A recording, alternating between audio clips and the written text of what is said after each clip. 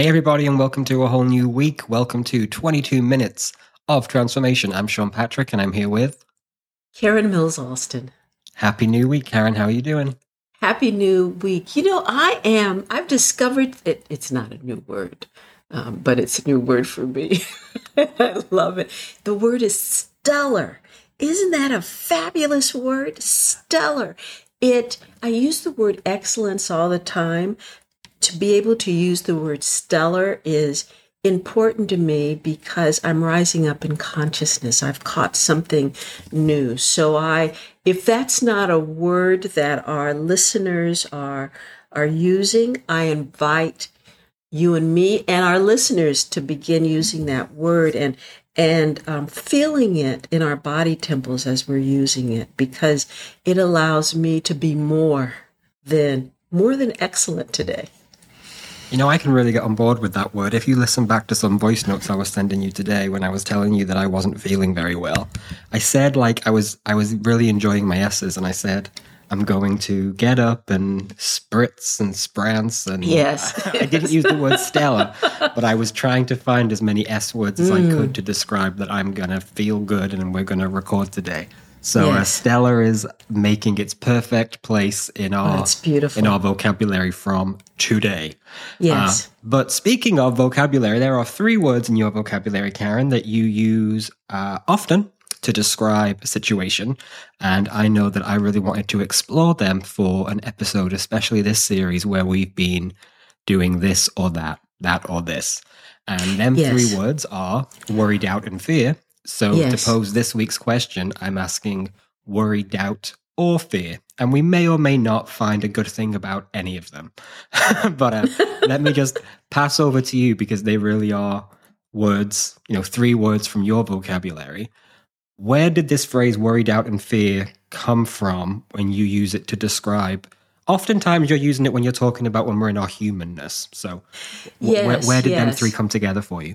And oftentimes I'm using them collectively like that when I want to release the energy of them. And I know that they came from, there's metaphysical and mystical jargon that is around.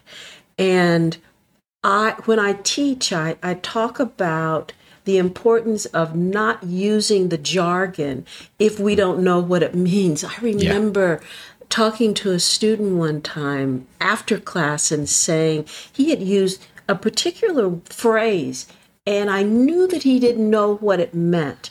Usually we use these words to fit in, to be like everybody. Yeah. And he got very angry with me because I had challenged him on this. I challenged him on this because I wanted him to begin to include some words in his vocabulary that were not jargon, but were meaningful to him.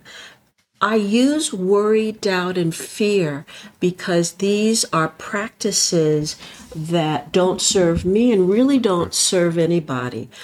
These are words that that are lower vibration for me. And when I say them in a clump like that, as I said, I want to let them go. I want to release them. And I often say, I release you into the nothingness, worry, doubt, and fear. Worry, doubt, and fear is not a part of my life.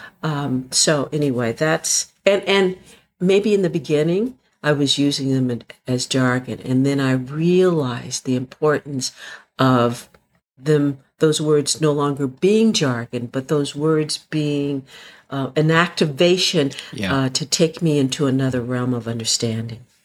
I really love your point about jargon, because I know that does happen. For me, it's not so much about that particular word, but it's how, like you said, how you understand that word. Because I know something that I don't use very much anymore because I'm realizing that I don't fully understand what I'm saying when I say it is consciousness. So I'd use a different word right now. It's one that I hope to learn, but I completely agree that be careful you're not just using words. I mean, the one that I hear thrown around all the time, which I use, and I believe I use it correctly, is the word authentic. And that became a buzzword, or vulnerable. They both became buzzwords that were thrown about and didn't actually have the understanding of what they were or the nuances. But they're not the words we're talking about. We're talking about worry, doubt, and fear. The way you just described them reminds me of how I talk about surface level drama when I say, war is over. When I'm like, I'm doing war, I'm constantly trying to combat these little things that are coming in left, right, and center. Yes. That to me speaks to worry, doubt, and fear. It's almost like, not almost like, it's absolutely like the cheap, the cheap distractions of humanness, of ego, of etc. And yes. it shows up, and because you clump them together, worry, doubt, and fear. I mean, I'd love to look at them individually, but maybe we don't need to. They show up as this little trio of keeping you distracted with surface level junk. Yeah. Yes. And that's really what I feel about them when used in that concept, because you will always find something to worry about, something to be doubtful of, and something to fear. Yes. Though I'm sure that in certain places, and if spoken about psychologically, there are benefits to these things, but in this context, it's oftentimes showing up as just a very trivial, cheap distraction drama that keeps you away from who you know yourself to be. It's cheap. Yes. And the benefits of those words, because they do have a benefit, is that they remind us where we are in consciousness.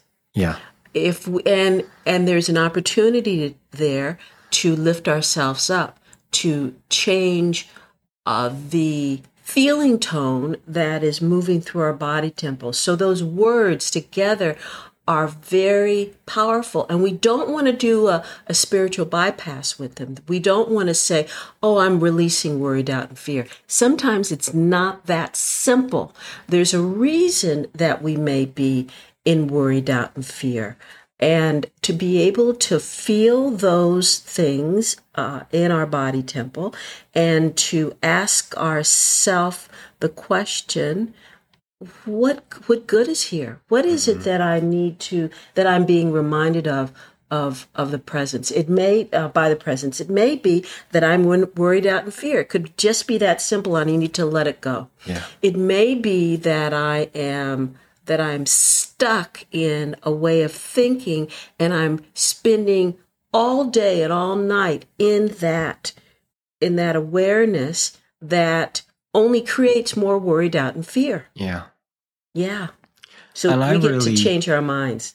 Yeah. And I really like examining when I speak about, the surface level drama. If I think about worry, doubt, and fear, I like to take a moment to evaluate, is this genuine or is this cheap, for lack of a better word? Because I'm sure, there are genuine worry, doubts, and fears that are healthy. But I really do know that when you use them three words together, and when I talk about, surface level drama, it's not about, like you said, it's not about doing a spiritual bypass and eradicating anything you feel which isn't positive. That's very 2006, everybody. But it is about being able to determine, is this a genuine, worry, doubt, or fear, or is this the same old cheap record that's been playing my entire life that will find scraps of anything to keep me stuck? Yes. Oh, that's a great word. That's what those words do. They keep us stuck. And, as human beings, it's easy to default into worry, doubt, and fear. And that may be, I'm hearing that word default, and I'm being reminded that I must have read at some point that we cannot default into worry, doubt, and fear. That's our humanness. When we rise up in being great, grand, and glorious, that is the work that we're doing. Human beings, it's easy to default in worry, doubt, and fear, knowing that we're going to get the same results, the continuation of worry, doubt, and fear, because perhaps we just don't want to do the work at that time. We just don't want to do it. It's painful.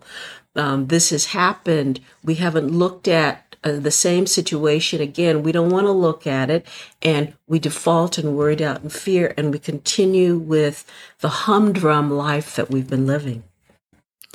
Especially when you look at fear, I find that very interesting, because we are only born, this is This is psychological studies talking. We're only born with 2 innate fears, and they are loud noises and falling.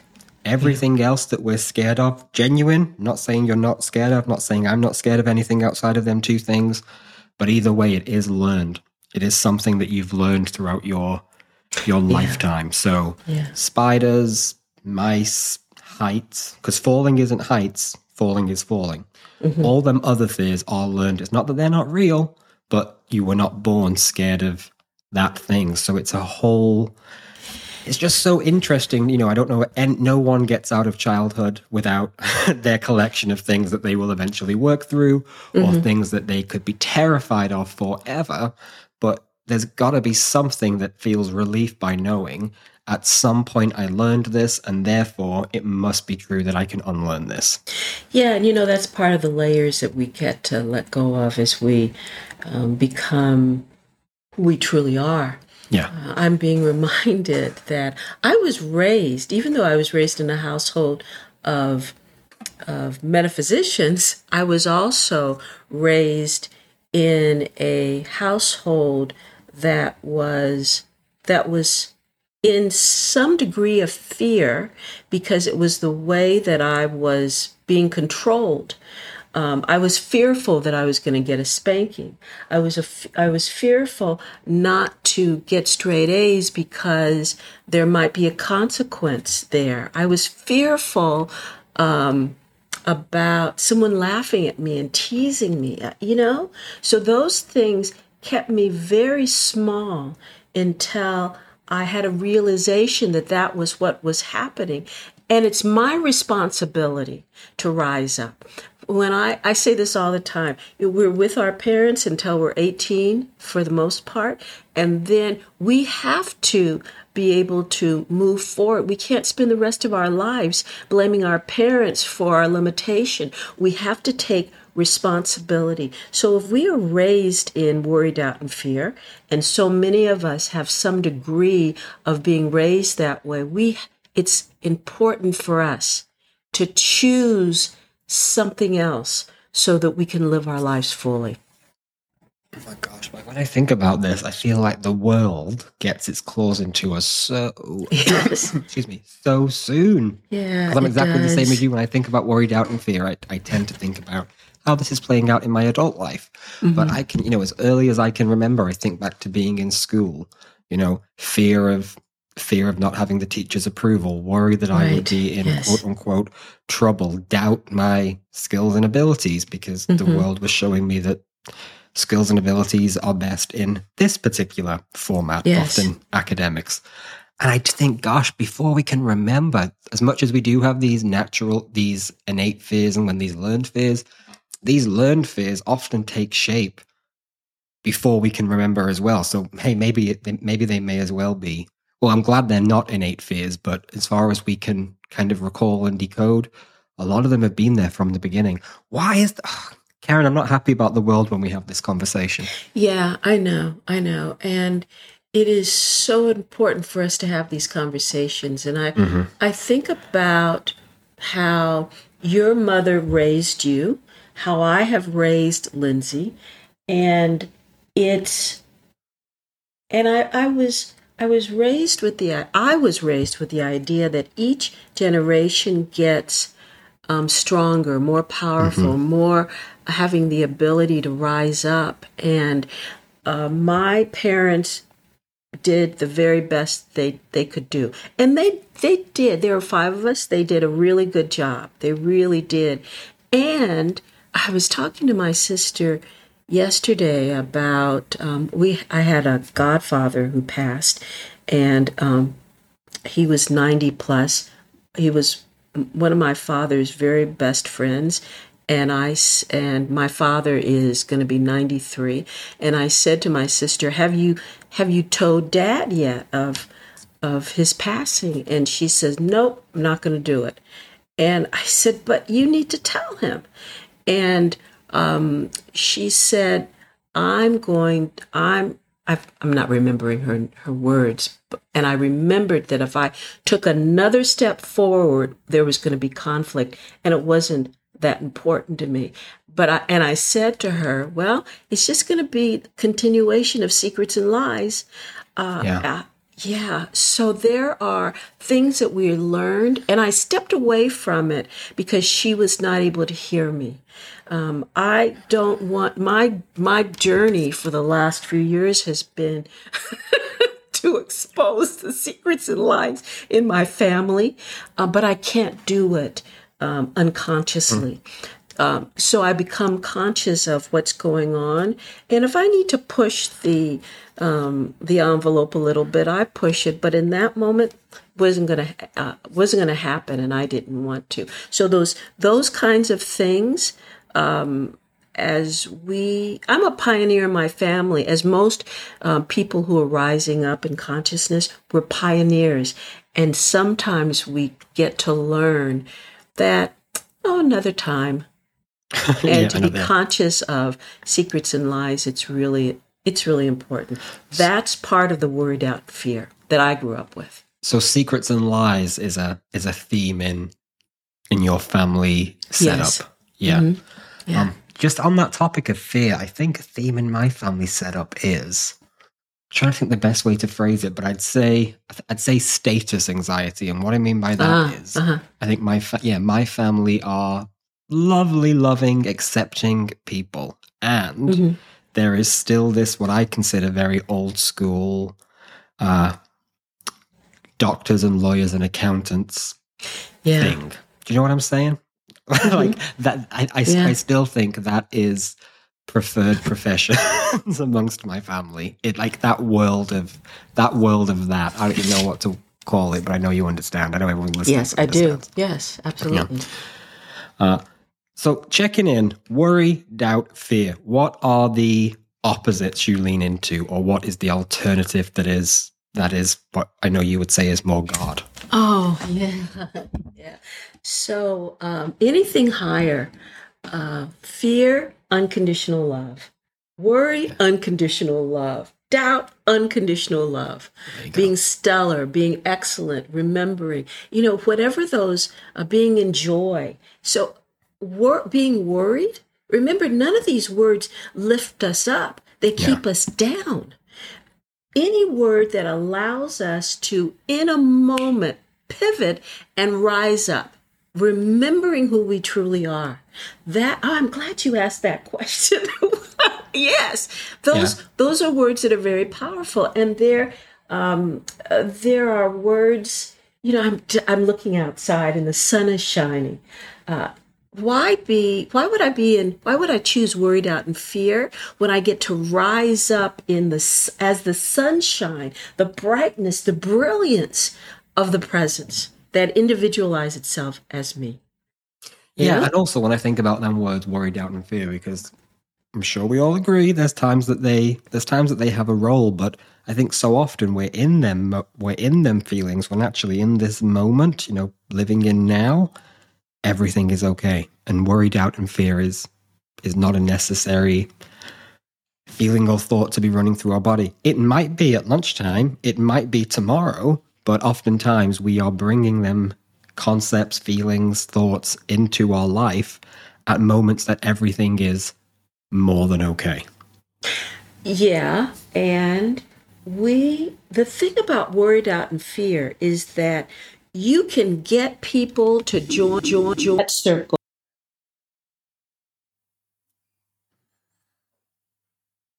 as opposed to coming in and be in joy and peace and happiness. Somebody might say, they're enjoying peace and happiness? For what? I'm worried out and fear. Join me here. Do you see where I was talking about the human default? That's easy. And we get to rise up and remember that joy and peace and happiness is our birthright. Yeah. It's who we naturally are. But the world says worry, doubt, and fear is our birthright. That's what we naturally are. No, not at all. Not at all. So to be able to stand firm in joy and peace and harmonizing good, that's what we want to begin to practice. And as we always say, to feel the worry, doubt, and fear, and then go something higher so that we can create that. We don't want to keep creating worry, doubt, and fear because we're creating a life that we don't want. So to create a life that is joy and peace and harmonizing good and happiness, that's where we want to be as often as we can. That's the practice. One thing that I remember from doing my master's in psychology, and I can't draw on a reference here, it's just a quote I remember one of my professors saying, but in the English language, we have at least twice as many words to describe negative feelings than positive feelings, because as humans would have it, when we don't feel good, we really explore it and, develop it, etc., etc. But we've kind of oftentimes left feeling good alone. So it was just interesting when I asked about what are the opposites of them words, how you want to know what? There's probably twice as many, there are twice as many at least negative words to choose from when it comes to describing how we feel. And and even thinking about jargon, well, on one hand, I don't like jargon and down with jargon, but also to be easy on ourselves, the language has not developed half as many words to describe a good feeling. So maybe it's just unfortunate that the positive words do become jargon more easily because there's less of them. Yeah, and we get to create words that really resonate with us. I love knowing that life is for me. I love knowing that something good is happening. I love knowing that something wonderful is happening. So to be able to, that something perfect is happening, that something is emerging from those words. So there may be some words. That's why that word stellar came up for me. Yeah. Because it's a word that I do not ordinarily use. And even the word extraordinary, even though that word is so powerful. So for us to come up with our own jargon that may be jargon for somebody else, but because we're feeling it in our body temple, we use it, we know exactly what it means for us. That's good jargon. Yeah. And also you are right, like go and do your own research, because when you were just speaking then, I was like, oh, that's the opposite of paranoia. I know everything is for me. There is an actual word. But there is an actual word. It's called, it's called pronoia, which exactly is that. I think they both could be considered, not real if you're using that, like as in it's like, thinking everyone's against you for no reason, or thinking everything's for you for no reason. But either way, we all know about paranoia. But the opposite. The opposite condition, term, medical diagnosis is called pronoia, but that's just not in the vocabulary of people because we love